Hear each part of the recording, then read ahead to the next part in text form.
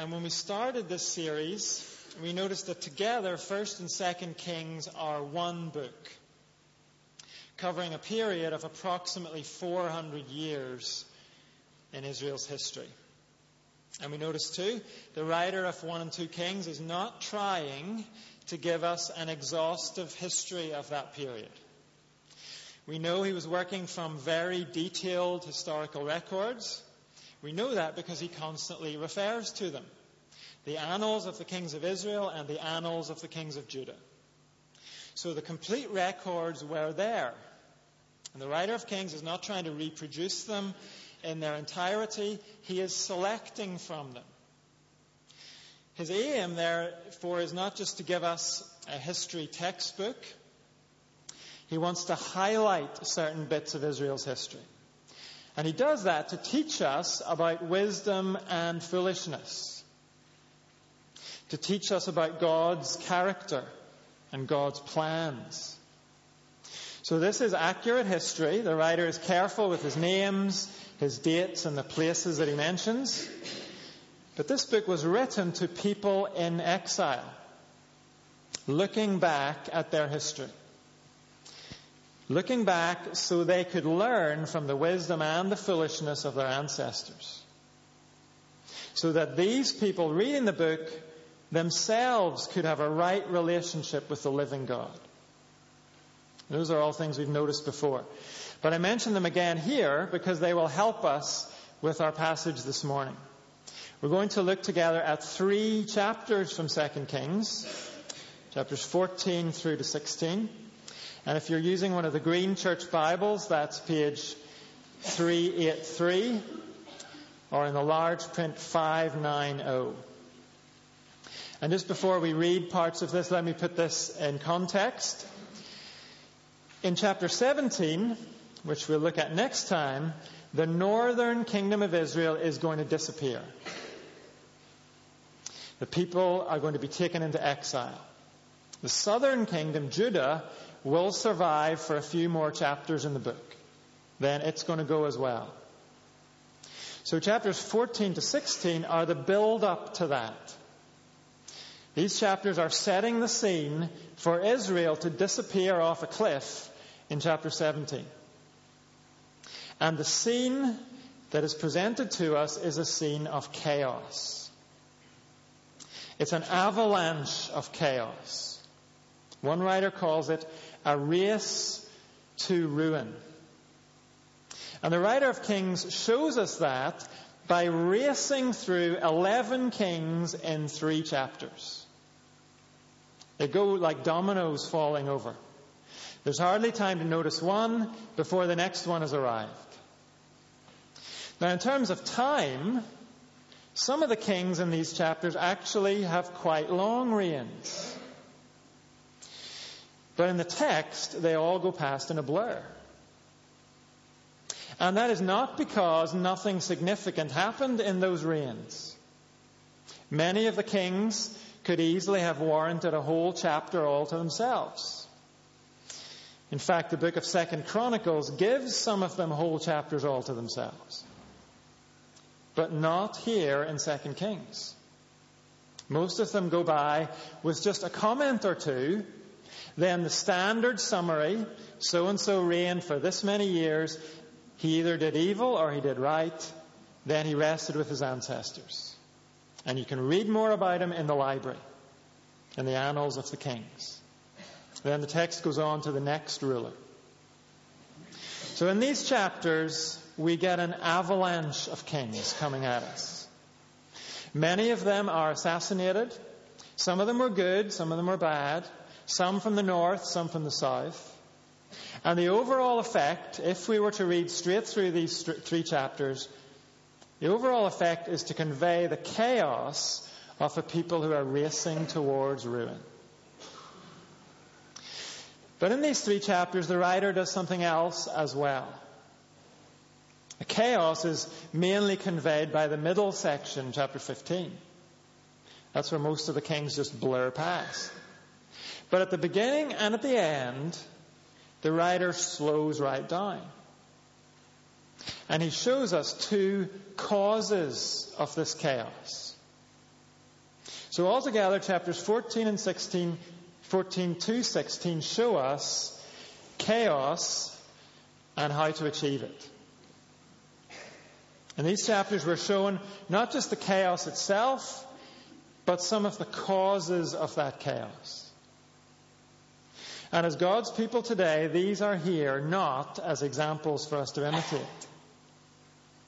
These are pitfalls for us to avoid. These are mistakes we are to steer clear of in our own situation. So we're going to read the first part of chapter 14 and then all of chapter 16. And on our way past, we'll just notice briefly the avalanche that comes in the middle in chapter 15. So chapter 14, verse 1.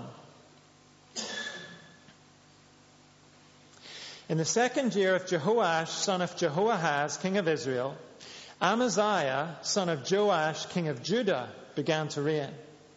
He was 25 years old when he became king, and he reigned in Jerusalem for 29 years. His mother's name was Jehoaddan. She was from Jerusalem. He did what was right in the eyes of the Lord, but not as his father David had done. In everything he followed the example of his father Joash. The high places, however, were not removed. The people continued to offer sacrifices and burn incense there. After the kingdom was firmly in his grasp, he executed the officials who had murdered his father the king. Yet he did not put the children of the assassins to death, in accordance with what is written in the book of the law of Moses, where the Lord commanded, parents are not to be put to death for their children, nor children put to death for their parents. Each will die for their own sin. He was the one who defeated 10,000 Edomites in the Valley of Salt and captured Selah in battle, calling it Joktheel, the name it has to this day. Then Amaziah sent messengers to Jehoash, son of Jehoahaz, the son of Jehu, king of Israel, with the challenge, come, let us face each other in battle. But Jehoash, king of Israel, replied to Amaziah, king of Judah, a thistle in Lebanon sent a message to a cedar in Lebanon, give your daughter to my son in marriage. Then a wild beast in Lebanon came along and trampled the thistle underfoot. You have indeed defeated Edom, and now you are arrogant. Glory in your victory, but stay at home. Why ask for trouble and cause your own downfall and that of Judah also? Amaziah, however, would not listen. So Jehoash, king of Israel, attacked. He and Amaziah, king of Judah, faced each other at Beth Shemesh in Judah. Judah was routed by Israel, and every man fled to his home. Jehoash, king of Israel, captured Amaziah, king of Judah, the son of Joash, the son of Ahaziah, at Beth Shemesh. Then Jehoash went to Jerusalem and broke down the wall of Jerusalem from the Ephraim gate to the corner gate, a section of about 400 cubits long. He took all the gold and silver and all the articles found in the temple of the Lord and in the treasuries of the royal palace. He also took hostages and returned to Samaria. As for the other events of the reign of Jehoash, what he did and his achievements, including his war against Amaziah, king of Judah, are they not written in the book of the annals of the kings of Israel? Jehoash rested with his ancestors and was buried in Samaria with the kings of Israel. And Jeroboam his son succeeded him as king. Amaziah, son of Joash, king of Judah, lived for 15 years after the death of Jehoash, son of Jehoahaz, king of Israel. As for the other events of Amaziah's reign, are they not written in the book of the annals of the kings of Judah? They conspired against him in Jerusalem, and he fled to Lachish, but they sent men after him to Lachish and killed him there. He was brought back by horse and was buried in Jerusalem with his ancestors in the city of David. Then all the people of Judah took Azariah, who was 16 years old, and made him king in place of his father Amaziah. He was the one who rebuilt Elath and restored it to Judah after Amaziah rested with his ancestors. Then if you'll just look over the page at the next section, we're just going to notice as we pass the names of the kings printed in bold. We have Jeroboam II, king of Israel, Azariah, king of Judah, Zechariah, king of Israel, Shallum, king of Israel, Menahem, king of Israel, Pekahiah, king of Israel, Pekah, king of Israel, Jotham, king of Judah. And we'll carry on reading from chapter 16, verse 1 at Ahaz, king of Judah. In the 17th year of Pekah, son of Remaliah, Ahaz, son of Jotham, king of Judah, began to reign. Ahaz was 20 years old when he became king, and he reigned in Jerusalem for 16 years. Unlike David his father, he did not do what was right in the eyes of the Lord his God. He followed the ways of the kings of Israel, and even sacrificed his son in the fire, engaging in the detestable practices of the nations the Lord had driven out before the Israelites. He offered sacrifices and burned incense at the high places, on the hilltops, and under every spreading tree. Then Rezin, king of Aram, and Pekah, son of Remaliah, king of Israel, marched up to fight against Jerusalem and besieged Ahaz, but they could not overpower him. At that time, Rezin, king of Aram, recovered Elath for Aram by driving out the people of Judah. Edomites then moved into Elath and have lived there to this day. Ahaz sent messengers to say to Tiglath-Pileser, king of Assyria, I am your servant and vassal. Come up and save me out of the hand of the king of Aram and of the king of Israel who are attacking me. And Ahaz took the silver and gold from the temple of the Lord and in the treasuries of the royal palace and sent it as a gift to the king of Assyria. The king of Assyria complied by attacking Damascus and capturing it. He deported its inhabitants to Kir and put Rezin to death. Then King Ahaz went to Damascus to meet Tiglath-Pileser, king of Assyria. He saw an altar in Damascus and sent to Uriah the priest a sketch of the altar with detailed plans for its construction. So Uriah the priest built an altar in accordance with all the plans that King Ahaz had sent from Damascus and finished it before King Ahaz returned. When the king came back from Damascus and saw the altar, he approached it and presented offerings on it. He offered up his burnt offering and grain offering, poured out his drink offering, and splashed the blood of his fellowship offerings against the altar. The bronze altar that stood before the Lord he brought from the front of the temple, from between the new altar and the temple of the Lord, and put it on the north side of the new altar. King Ahaz then gave these orders to Uriah the priest. On the large new altar, offer the morning burnt offering and the evening grain offering, the king's burnt offering and his grain offering, and the burnt offering of all the people of the land and their grain offering and their drink offering. Splash against this altar the blood of all the burnt offerings and sacrifices. But I will use the bronze altar for seeking guidance. And Uriah the priest did just as King Ahaz had ordered. King Ahaz cut off the side panels and removed the basins from the movable stands. He removed the sea from the bronze bulls that supported it and set it on a stone base. He took away the Sabbath canopy that had been built at the temple and removed the royal entrance outside the temple of the Lord, in deference to the king of Assyria. As for all the other events of the reign of Ahaz and what he did, are they not written in the book of the annals of the kings of Judah? Ahaz rested with his ancestors and was buried with them in the city of David. And Hezekiah his son succeeded him as king. This is God's word. Chaos and how to achieve it. Chapter 14 shows us one way to achieve it. Allow success to make you arrogant. This is a time of chaos, but not all of it comes from defeats. Some of this chaos comes from success. Chapter 14 opens in the southern kingdom of Judah.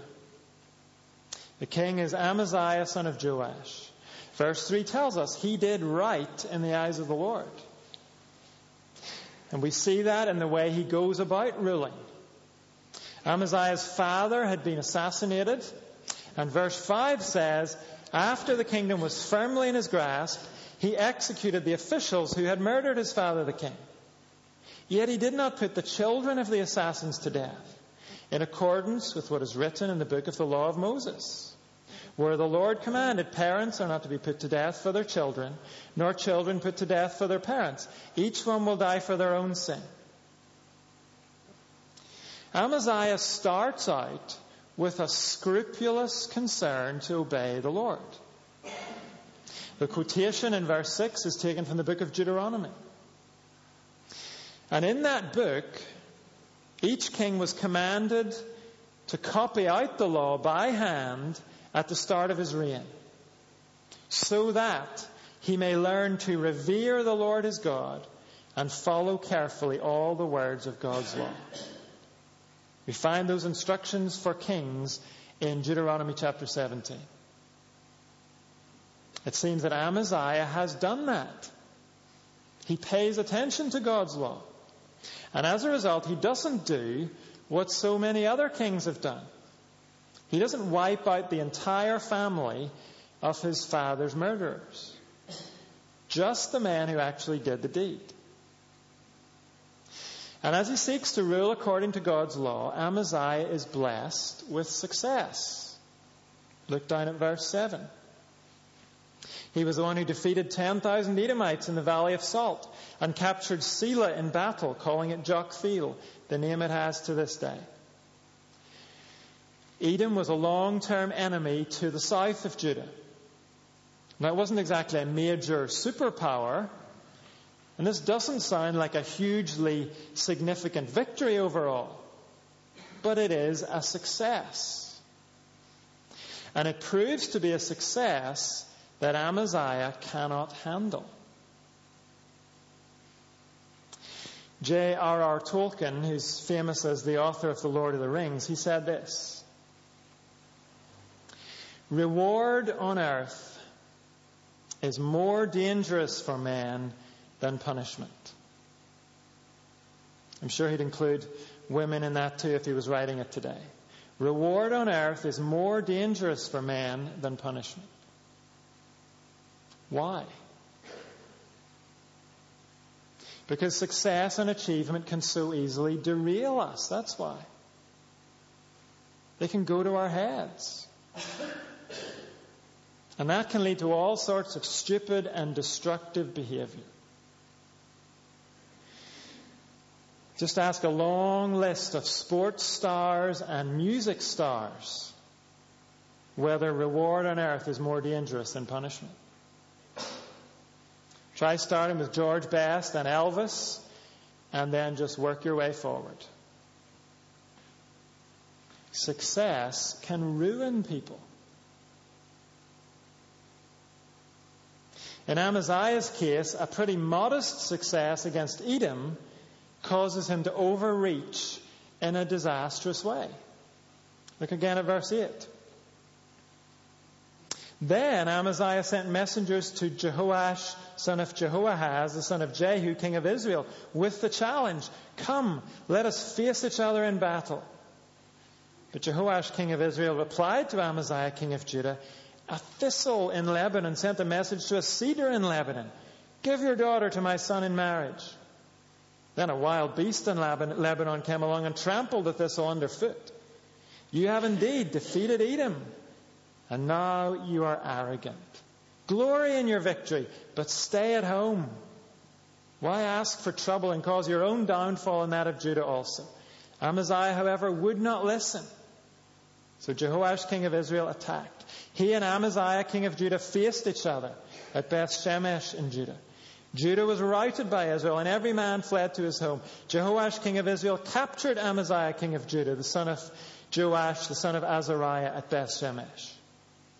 Then Jehoash went to Jerusalem and broke down the wall of Jerusalem, from the Ephraim gate to the corner gate, a section about 400 cubits long.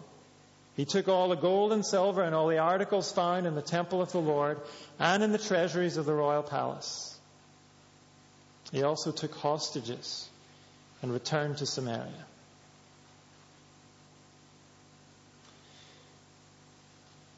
Amaziah, with a little bit of success under his belt, sets his sight on a much bigger target. His much stronger brothers to the north. And they are his brothers. Israel might be divided into two kingdoms at this point, but the north and the south are both descendants of Abraham. They all belong to that one nation that was delivered from slavery in Egypt and given this land as a gift from God. Amaziah seems to want to reunite the two kingdoms by force so he can be king of it all. Jehoash tries to calm him down. Or at least that's what Jehoash claims he's trying to do. But I think we could argue his approach isn't really calculated to be diplomatic. He tells this little story about a puny thistle making demands of a big cedar tree and then getting squashed by a wild beast who's walking by. Jehoash is comparing Amaziah to the little thistle. And he's comparing himself to the big cedar and the powerful wild beast. So this story is not likely to smooth things over with Amaziah. And Jehoash must have known that. But he is right in verse 10 when he tells Amaziah that his modest success has made him arrogant. Arrogant enough to act stupidly and ruin himself and his people. And that's what happens. Because Amaziah doesn't stay at home, when he goes north to attack Israel, they end up coming down. He gets captured along with other Judeans. And the city of Jerusalem in Judah gets a battering. This is a whole new level of chaos. Previously, the two kingdoms have suffered at the hands of other nations. They've occasionally even formed an alliance to fight off other nations. But this is the first time they've turned on each other. This is a new low. And the rest of this section seems to suggest that Amaziah never regains the kingship in Judah. He lives on, but not as the king. Jehoash seems to be in charge of Israel and Judah for the next few years. And it seems to be the resentment over that which causes the Judeans to assassinate Amaziah and put his son on the throne. Up to this point, Israel and Judah have existed side by side, relatively peacefully. But now we've had civil war. And chapter 16 will show us the new aggression between the north and the south carries on in the years that follow. So according to chapter 14, how do you achieve chaos? You allow success to make you arrogant. You let blessing go to your head and lead you into stupid, prideful decisions. And we could apply this to lots of different situations. But the text in front of us is dealing particularly with God's people. So let's apply this to God's people today, the church. There are not many things that are more ugly than seeing a fellowship of God's people self-destruct. And very often that happens in the context of blessing and success. Things go well. Church leaders and church members fail to guard against pride. They get puffed up. They get carried away with their success. And before long, they're attacking one another and the whole church suffers. I can think of one thriving church where I grew up. At least it used to be a thriving church. But in recent years, silly squabbles and personal pride have caused that fellowship to split into two congregations. Which would have been bad enough, But what made it worse was that neither congregation would give up the building. And so at one point there were two groups trying to use the same building at the same time. And one of the preachers was using a bullhorn to drown out the other one. Now that would be funny if it wasn't so desperately, desperately sad. If it didn't make a laughing stock of the Church of Jesus Christ. And maybe you're thinking, well, that was Northern Ireland. We're much more civilized over here. And maybe that's true. But isn't it also true that some of you who are here this morning used to belong to churches only a few miles from here? Churches that used to be thriving.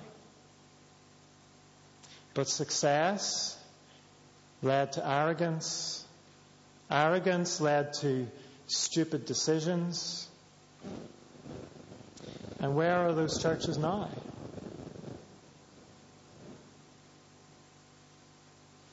The fact is, no church is above falling into chaos.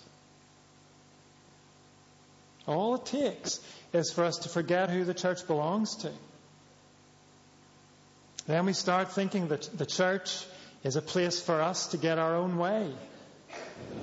It's a place to build our own reputation and our own little kingdom. And before we know it, we have civil war going on in the church. Each one of us has a responsibility to guard our own heart against pride, against personal ambition. That is my responsibility and your responsibility for God's sake. For the sake of His honor and His kingdom. So let's ask Him to preserve us from arrogance, both individually and as a body.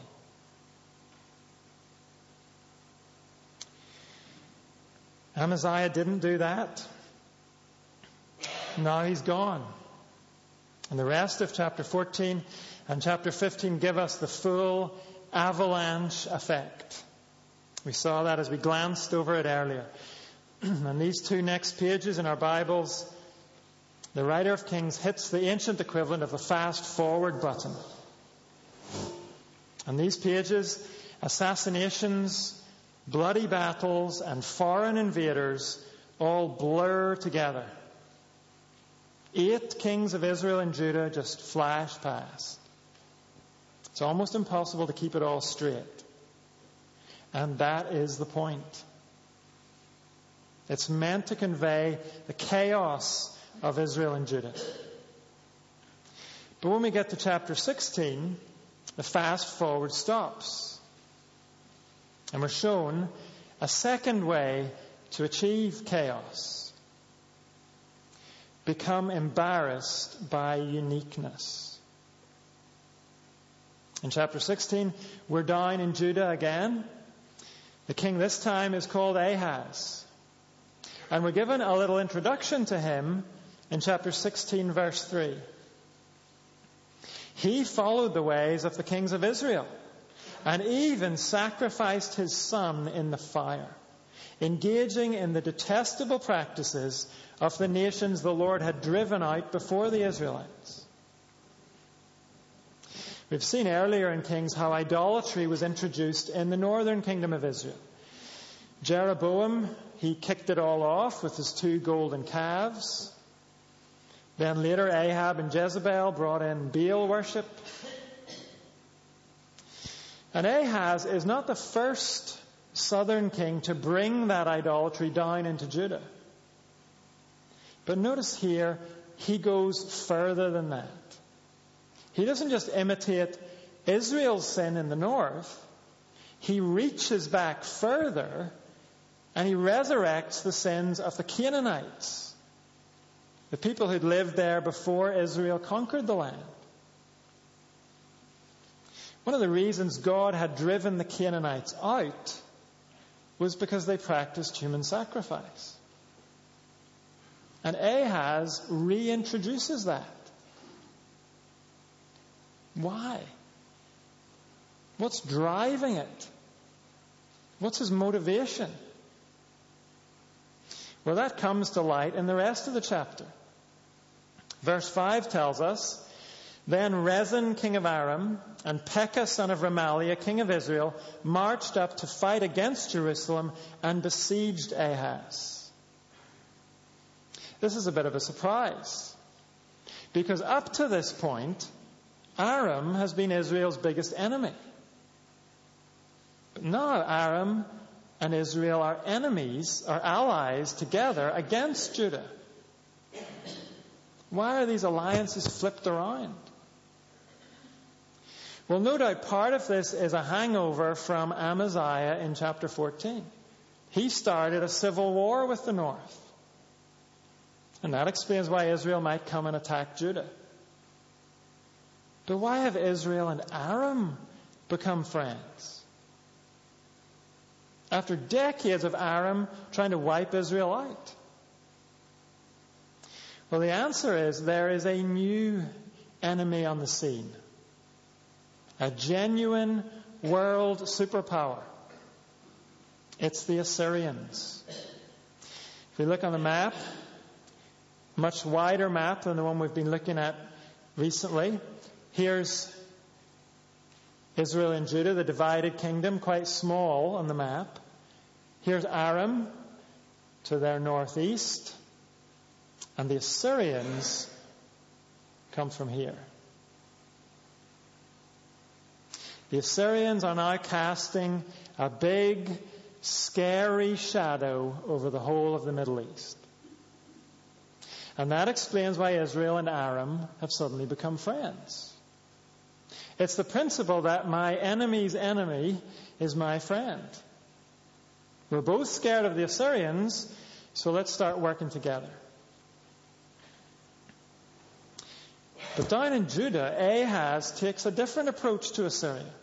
Verse 7.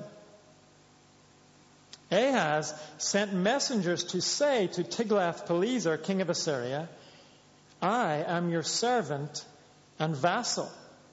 Literally, your servant and your son. Come up and save me out of the hand of the king of Aram and of the king of Israel who are attacking me. Now, there's a very obvious problem with Ahaz's approach here. He's supposed to be the Lord's servant. And he's supposed to look to the Lord for salvation. But as one commentator says, Ahaz wants to accept the Assyrians as his personal savior. I think we can see the problem with that. It's pretty obvious. But that is not the real focus of this chapter. What the writer of Kings is really interested in here is what happens next. We're told Ahaz sends money to Tiglath-Pileser, and in response, Tiglath comes and he bashes up the Aramean capital, Damascus, as well as killing the king of Aram. That well and truly distracts attention from Judah.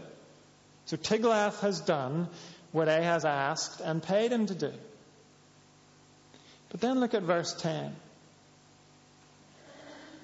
Then King Ahaz went to Damascus to meet Tiglath-Pileser, king of Assyria. He saw an altar in Damascus and sent to Uriah the priest a sketch of the altar with detailed plans for its construction. Verse 11. So Uriah the priest built an altar in accordance with all the plans that King Ahaz had sent from Damascus and finished it before King Ahaz arrived. When the king came back from Damascus and saw the altar, he approached it and presented offerings on it. He offered up his burnt offering and grain offering, poured out his drink offering, and splashed the blood of his fellowship offerings against the altar. The bronze altar that stood before the Lord, he brought from the front of the temple, from between the new altar and the temple of the Lord, and put it on the north side of the new altar. So Ahaz has a new altar built, and to make space for that new altar, he has the old altar shoved out of the way. Well, so what? Why has that even been recorded for us? Why fast forward through years and years of other stuff to tell us about this? Well, to grasp the significance of this, let's go back for a minute to Abraham. Or in fact, let's go back to God's promise to Abraham. God said, I will make you, Abraham, into a great nation, and I will bless you. And all the peoples on the earth will be blessed through you.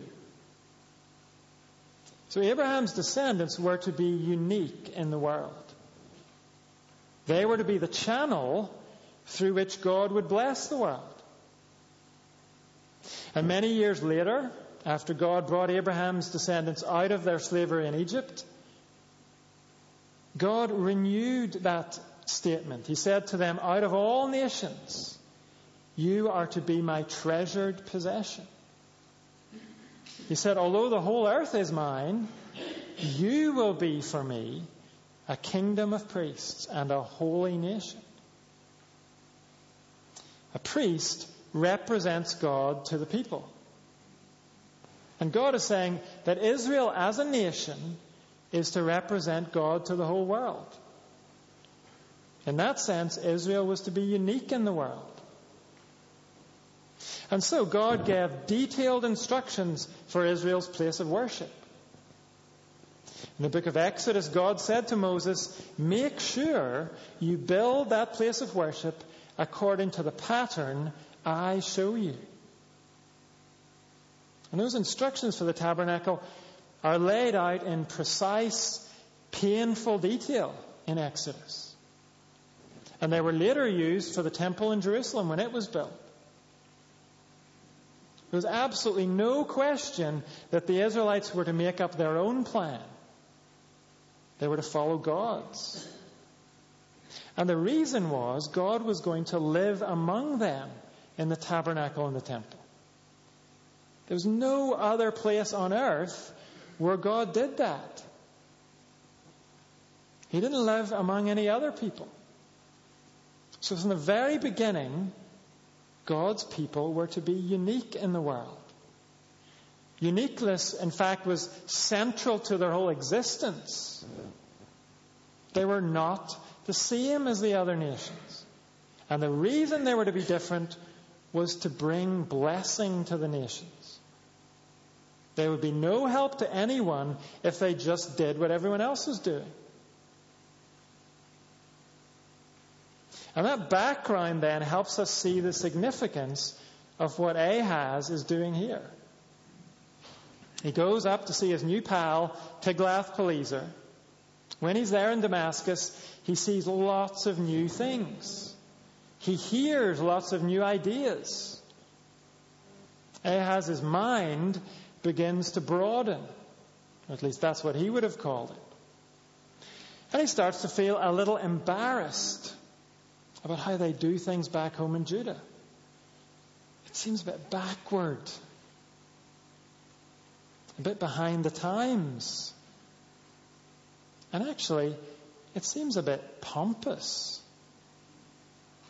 The idea that God only made himself present in the temple in Jerusalem. The idea that God was only satisfied with the plan of the temple given to Moses. Isn't that a bit exclusive? Doesn't that imply that the other nations are wrong in the way they approach God? So Ahaz decides it's really time to broaden things a bit. He sends home a new set of plans for a new altar. And then when he gets home, we're told he actually goes about much more extensive remodeling. That's described in verses 17 and 18. He removes quite a few items from the temple. He removes the panels that were carved with cherubim. Those were angelic beings, and they were symbolically guarding the unique dwelling place of God. But Ahaz doesn't want to send that kind of message anymore. He wants to tear away the uniqueness. And there's no suggestion here any of this was commanded by his new friend Tiglath-Pileser. What verse 18 does tell us is that Ahaz acted in deference to the king of Assyria. He hasn't been told to do this. He wants to do it so that he can fit in with his new friends. He wants to do it so that it doesn't seem like Abraham's descendants are claiming to have a unique relationship with God. And all of this helps us understand the summary statement we were given back in verse 3. That Ahaz reached back to revive the religion of the Canaanites. It's all part of Ahaz's embarrassment at Israel's uniqueness. Let's not suggest the Canaanites were wrong in the way they approached God. And let's not suggest the Assyrians or the Arameans are wrong in the way they approach God. Isn't there room for all approaches here at the temple in Jerusalem?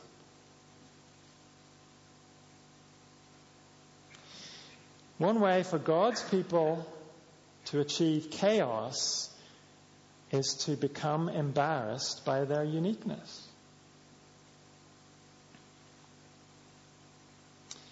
Once that happens, God's people are no use to anyone.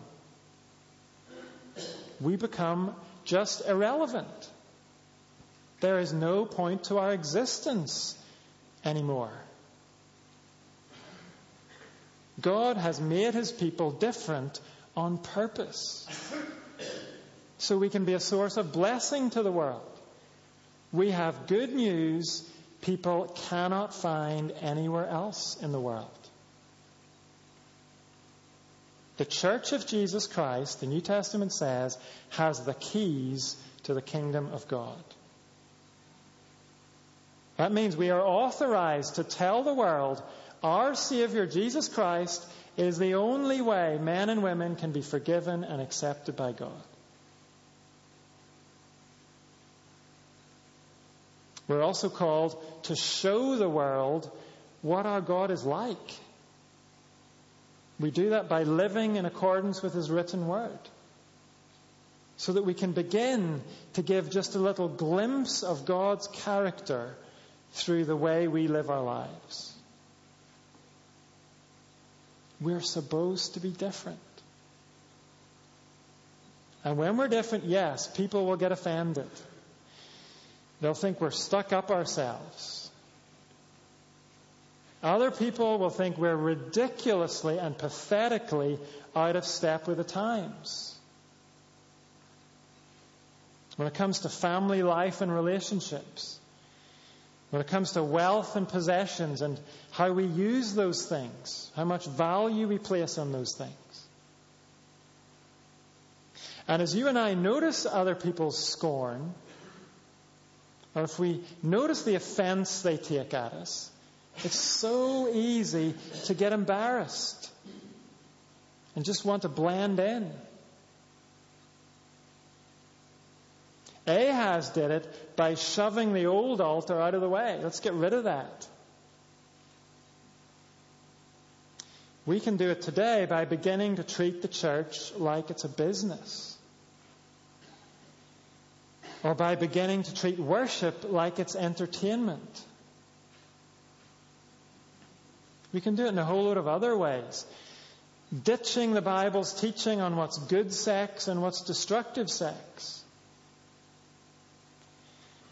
Or deciding that wrath and hell are topics we should forget about.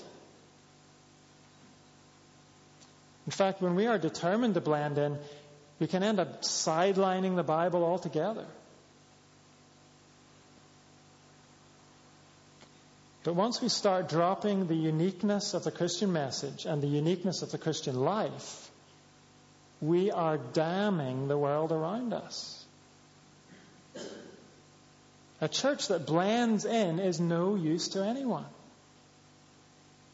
And neither are Christians who blend in. We're abandoning the world to chaos when we do that. Why? Because as Christians, we know the only way out of chaos. So if we love the world around us, we must be willing to be different. We must not be ashamed of being different. It's the only way we can be a channel of God's blessing to the world. Why would anyone pay attention to us if we're just taking our ideas and our values from the society around us and then offering those ideas and values back to the society around us? The early church did not take that approach. Now, we live today in what's called a pluralistic society, meaning there are many religions, there are many places of worship, there are many ideas about how to live and how to find our purpose in life. Well, the church began in an equally pluralistic society. The Romans were in charge, and when the Romans conquered nations, they didn't get rid of the gods of those nations. They just incorporated them into a bigger and bigger menu of gods for people to choose from. The Romans accepted all religions, but they could not stand the Christians. Why? Because Christianity said there's only one God. And the only way to God is through Jesus. The Christians didn't say that because they felt superior. They weren't being arrogant. They said it because they loved the nations and wanted the nations to be saved. And so the early church didn't shrink back from their uniqueness. They made it their main emphasis. And of course they suffered for that. But in the midst of that suffering, the church thrived and it grew. The book of Acts describes that. And the reason the church thrived and grew was because it was different. People realized here was a message and here was a hope they could not find anywhere else. If those early Christians had just toned it all down, they would have been swallowed up by their pluralistic society. They would have vanished without trace. And so would the hope of eternal life. The church survived because it dared to be different. So let's not be embarrassed by our uniqueness. Let's celebrate and proclaim it. And if that brings fruit, if success in some way comes from that, let's refuse to give in to arrogance and pride. Let's boast in the Lord and His life-changing power. And in a few moments, we have a perfect opportunity to do that. As we gather round the Lord's table, there's no better way to be humbled than to eat this meal and remember what our sin has done. It brought a loving Savior to the cross so we could be forgiven. There's no other way. How could we have pride in our hearts when we remember that?